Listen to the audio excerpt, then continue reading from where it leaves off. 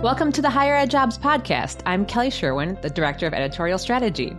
My normal co-host, Andy, is not with us today. He's actually homesick. So we are delighted to have our Director of Editorial Strategy with us, Leah Jackson. Thanks, Leah, for jumping in. Sure thing. I am happy to sub in for Andy. So today we will be speaking with Lisa Jasinski, and we'll be talking about navigating the transition of returning to faculty after being an academic leader. Lisa is a Senior Director of Strategic Initiatives in the President's Office at the University of Texas at San Antonio, where she supports the development and implementation of the university's 10-year strategic plan. Lisa is also a previous author in residence for us at Higher Ed Jobs, and you just wrote several blogs for us on your recent book, Stepping Away, Returning to the Faculty After Senior Academic Leadership. Lisa, thank you so much for joining us today. I'm delighted to be here. Thank you. What inspired you to write this book? This book is really the culmination of a long-term research project that I've lived with for about 7 years. It was my dissertation, and then since then I've continued to work on it over the last several years. But the project had a really clear origin story. So I was earning my PhD while I was working full-time as a special assistant to the Vice President for Academic Affairs. And one day, Mike, my VP, sat me down and he said, "Lisa, I want you to know I'm about to announce publicly that I'm stepping down from my role and I'm returning to the faculty." So in that moment, my head was just spinning. What was this going to mean for my colleague, my mentor, my friend? What might it mean for me and my career? What might it mean for our institution? Mike had been in that role for about 17 years. It was hard to imagine anyone else serving in that role but him. And since I was a graduate student at the time, I went back to my office. And the first thing I did was I started Googling, I started going to databases, I started to see what was written about this. And honestly, once I got on that path, I never looked back. I thought there was really a story to tell here, and it was one I was interested in telling. And I would say the second thing about the book was all the while I was working on my dissertation and in the years since, I have been so lucky that people have been so generous and open with me. So I've interviewed more than 50 college presidents, provosts, deans, associate vice presidents, and they were just so open and candid in sharing their stories. And some of these stories, frankly, are about hard chapters in their professional lives, especially if returning to the faculty wasn't something they had necessarily planned to do at that moment. And I really felt a sense of obligation to be able to bring that work to a broader audience and to share their stories so that, frankly, it would be easier for people in the future and it might be a little smoother for institutions as well. That's great. Thanks, Lisa, for giving us that background. You set the table really well for why the book was so important. And actually, I did have a follow-up question that when you went back to your office and you were Googling, I'm assuming there wasn't a lot of information there, right? There wasn't a lot of research? There wasn't too much. There was one study, it was about 20 or 25 years old, and it really kind of broke the process into two parts, sort of what you think about before you make a transition and what you think about after. There was another really great study that only looked at women leaders, but it was really small. It was about 15 women leaders overall. And I just thought this was maybe a bigger conversation and a bigger question. So I felt really grateful that I could have these great foundations to build on. But as a researcher, you always want to find a niche or you want to find a gap that's something that hasn't been fully explored. And I felt like after circling around lots of questions and lots of things that interested me, I kind of found something that felt really relevant to my personal life. And also I felt like there was more research needed to be done. Absolutely. Yeah. So from a faculty member perspective, can you talk a little bit about why it might often be uncomfortable for them when a former administrative leader joins or rejoins their department? Sure. So, Leah, I think there are a couple of reasons why it might be uncomfortable when somebody like a president or a dean or a provost finds themselves back on the faculty. And I think the first reason is it just doesn't happen very often. So even though it's kind of happening continuously at campuses all around the country, at a single institution, this might only happen 2 or 3 times in a faculty member's career. And most likely, those administrators go back to really different offices. Maybe one person goes back to being a professor of economics and another becomes a professor of history. So I think it's just fundamentally uncomfortable because it just doesn't happen that often. And we don't have a lot of practice in navigating these tricky spaces about power and privilege and identity. So that's one reason why it's uncomfortable. I think the other reason it's uncomfortable is returning to the faculty is really a higher ed idiosyncratic quirk. So we never hear stories about CEOs saying, I've led this organization for 10 or 15 years. We've really transformed the market space, or we've transformed our company. Now I'm going to go back to being an accountant. Or, you never hear about somebody who's served as a five-star general, which is saying, I've done my time. I'm really proud of the work we've done. Let me go back to the infantry. And so I think in some ways too, we don't really have a lot of parallels. So we don't really know what this could look like. And it's just fundamentally not easy to flip a switch and see somebody as being a boss or a supervisor one day, and then suddenly somebody turned on the light and now they're your faculty peer. So you could just imagine just the sense that it doesn't happen very often. We don't have a lot of experience or practice. I think that just sort of sets the stage for this to feel somewhat awkward or uncomfortable for all parties. Sure, that makes sense. It's interesting that you say it doesn't happen that often and that it doesn't typically happen in other industries. Do you have any insight on why it's so common in higher ed as opposed to other industries? I think one of the things that I really love about higher ed is that we have a tradition of selecting our leaders from among the faculty. And I think that tells us a lot about what our institutions value. And increasingly, the fact that we see leaders coming from all different kinds of experience, governmental service, the for-profit world, different walks of life, I think that that's had a pretty profound impact on higher education. But I also think it's one of those things that it's really great for anybody who leads an organization to lead with the understanding that one day they may play a different role in that organization. I think it keeps them grounded. It helps them make better human decisions about anything from personnel policies or labor practices or values. So I think it's a real benefit, and it's something that makes higher ed special. But just being able to think about having a kind of cyclical return is something that makes higher ed different from other institutions. And it's something I'm frankly grateful for. Lisa, you kind of touched on how it's uncomfortable just because it doesn't happen that often. And it can be awkward from both sides, from the faculty members who are used to having someone as a leader, and now they're back as a peer. But then on the opposite side, I think you said was your mentor, was his name Mike? Mm-hmm. So when he came to you, I'm sure he was kind of navigating some emotions as well of returning. So do you have some recommendations that, someone consider as they explore transitioning back to a faculty position? Absolutely. I think one of the really fun things about writing this book was that I got to walk with people who were going through this process, and they were able to identify decisions they had made that had made the process feel a little bit smoother. And so I think there's kind of three strategies that a leader might keep in mind. The first is that it's really never too soon to start laying the groundwork. We've had an especially volatile year in higher education. We've seen a number of leaders depart their posts quickly and unexpectedly. So while a leader might be thinking that they'll enjoy the privilege of deciding when they go back to the faculty, I don't think that's something leaders should take for granted. So I think there's a few different ways you can lay the groundwork, but the most important thing is just get some experience, block out some time on an already unforgivably busy schedule, just to put yourself back into the world in a faculty mindset. So that could be everything from co-teaching a class, getting back into the classroom if you've had an extended absence. Sometimes it's not possible for an administrator to keep up a full-time productive research agenda, but you could always go to your disciplinary conference for a day or two a year and just re-immerse yourself, steep yourself into the things that your colleagues are really grappling with and thinking about. I think there's other ways to reduce the learning curve as well, whether it's sitting in the teaching and learning center and just hearing how people are navigating teaching after the pandemic.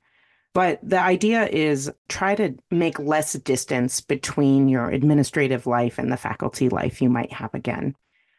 I think a second thing that people really talk about is the benefit of having some kind of buffer in time between their administrative service and then their resuming and reprising the roles of a faculty member. So oftentimes this means taking a semester or a year-long sabbatical. And really what the advocates of this approach really emphasize that you need time away. You need to create some distance. You need to rest. You need to recharge. You need to think about other things. You need to reconnect with the people in your life. But also, you need to give your campus some time to adjust. So if you're constantly around, it's only going to make things more challenging for your successor to really establish a place of authority, for people not to constantly be coming to you and asking your opinion. So I think the idea of creating some space is a good one, and to really hold yourself accountable to making that distance happen. And then I think the third thing that leaders can do is they can approach this transition from a place of curiosity. And it's largely about asking lots of questions. Ask your colleagues, what's a change they've made in their teaching in the last couple of years? Ask them how they've adjusted their attendance policies in the day of COVID. Ask them how they're navigating this increasingly complex space around identity in the classroom. And I think if you can do that, not only do leaders demonstrate to others that they're approaching this from a space of humility and they really are interested and curious to know, but they frankly just learn a lot of things that they might take a really long time or they'd have to learn through trial and error. So I think the more questions you can ask rather than just presuming it's going to be the same as the last time you taught 5, 10, or 20 years ago, I think that's always a good approach. That's fantastic advice. And you're right. I mean, a lot can change in 5, 10, 15. I mean, obviously, we know a lot has changed since COVID. So thank you so much, Lisa, for that great advice.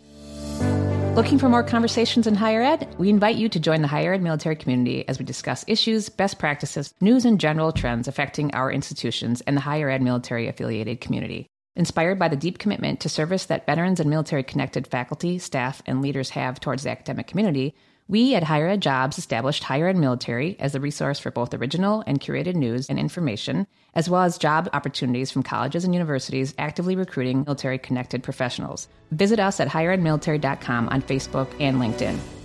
As I mentioned in our intro, you are one of our current authors in residence, actually, and you have written some blog posts, and one of them provides some advice for department chairs. But I'm curious, what advice do you have for other department members who are navigating this awkwardness? Sure.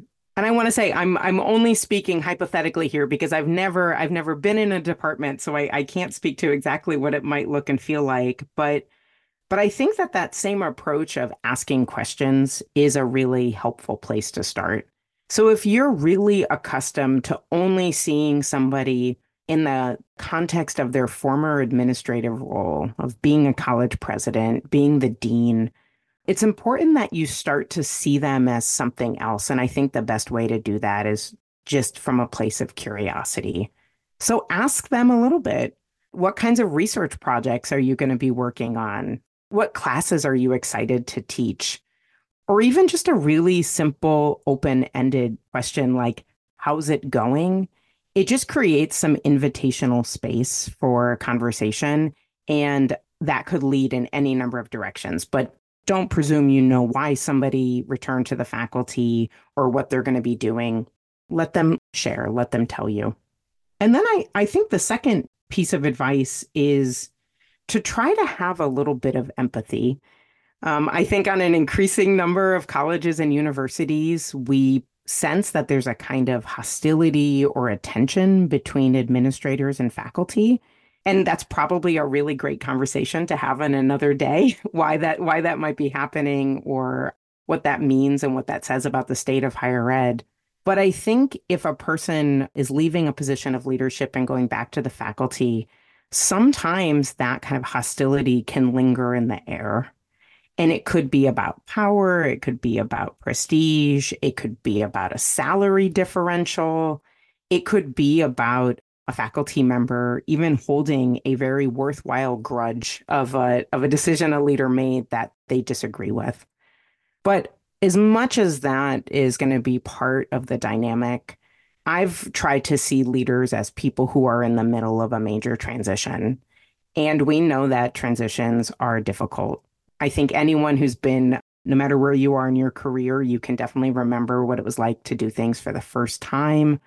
You can remember that feeling of being both kind of excited and overwhelmed and making mistakes and learning things the hard way.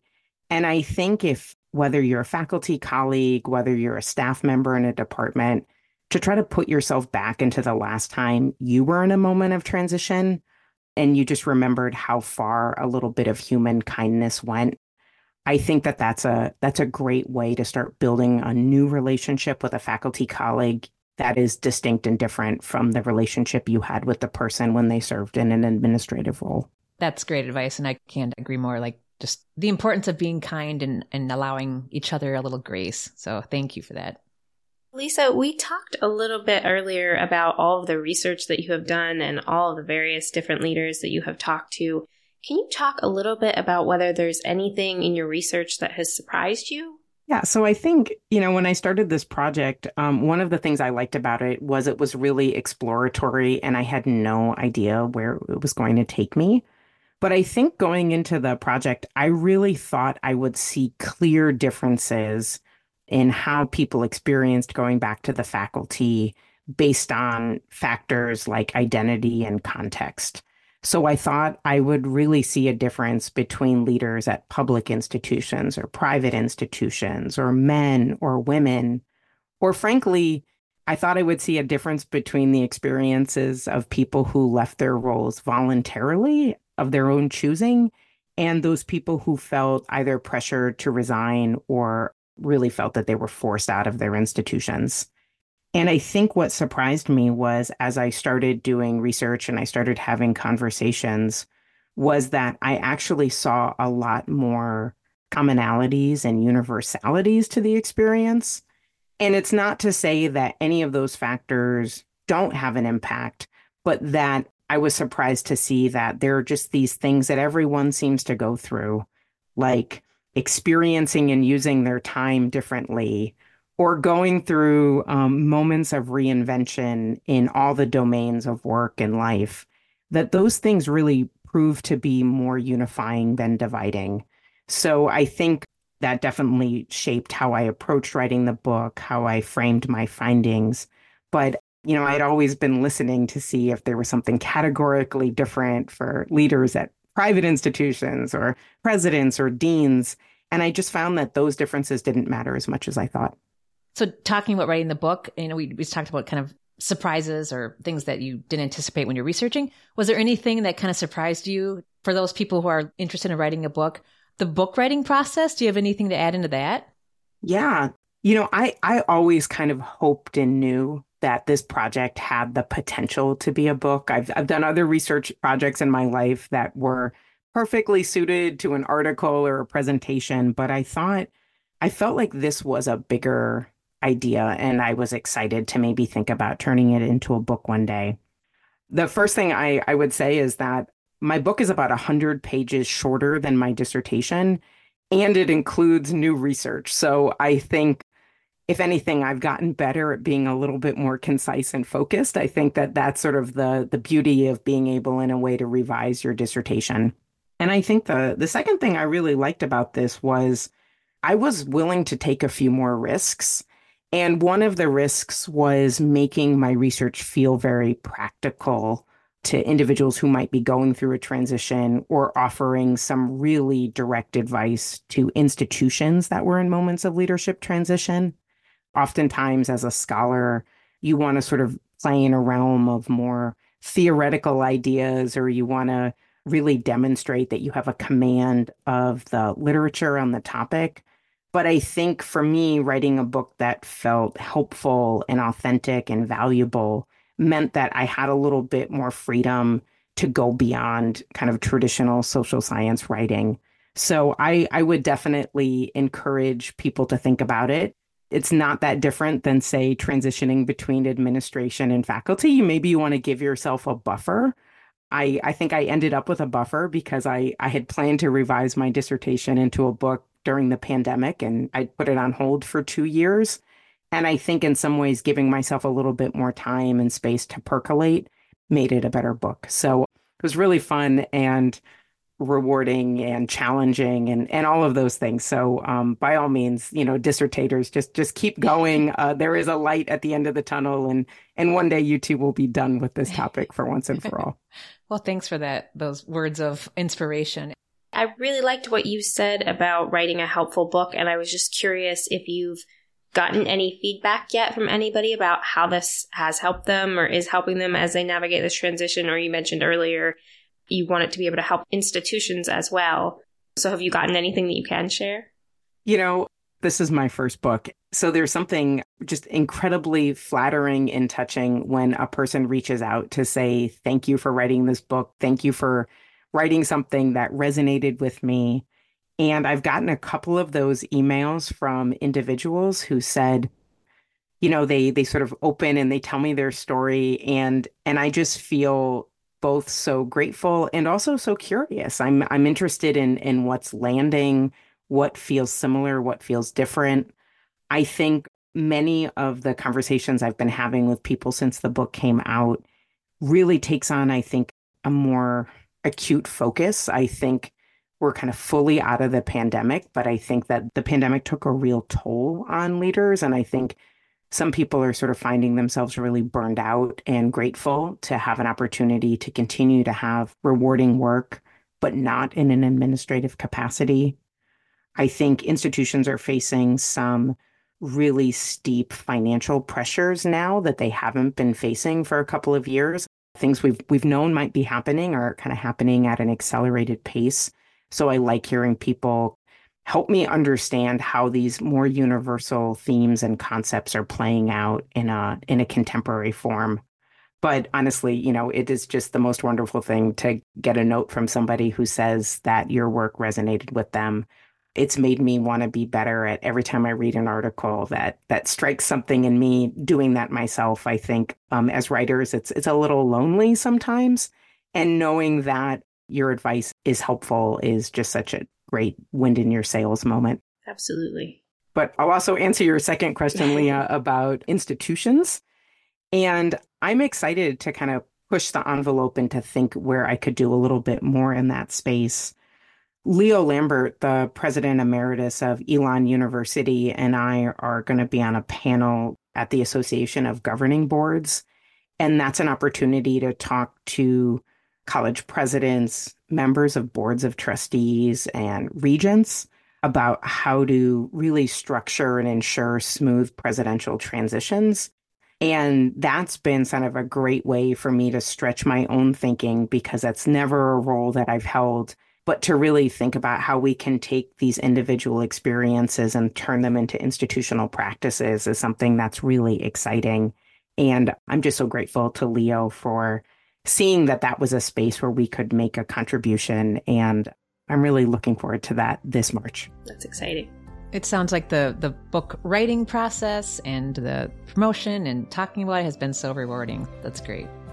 Well, thank you again, Lisa, for joining us today. It's been a great conversation. I know it's going to be helpful to a lot of people. And Leah, thanks so much for being the guest co-host. I really enjoyed the conversation. We'd like to hear from you. If you have a question for us or comments, tweet us at Higher Ed Careers or email us at podcast@higheredjobs. Thank you so much for listening. Take care.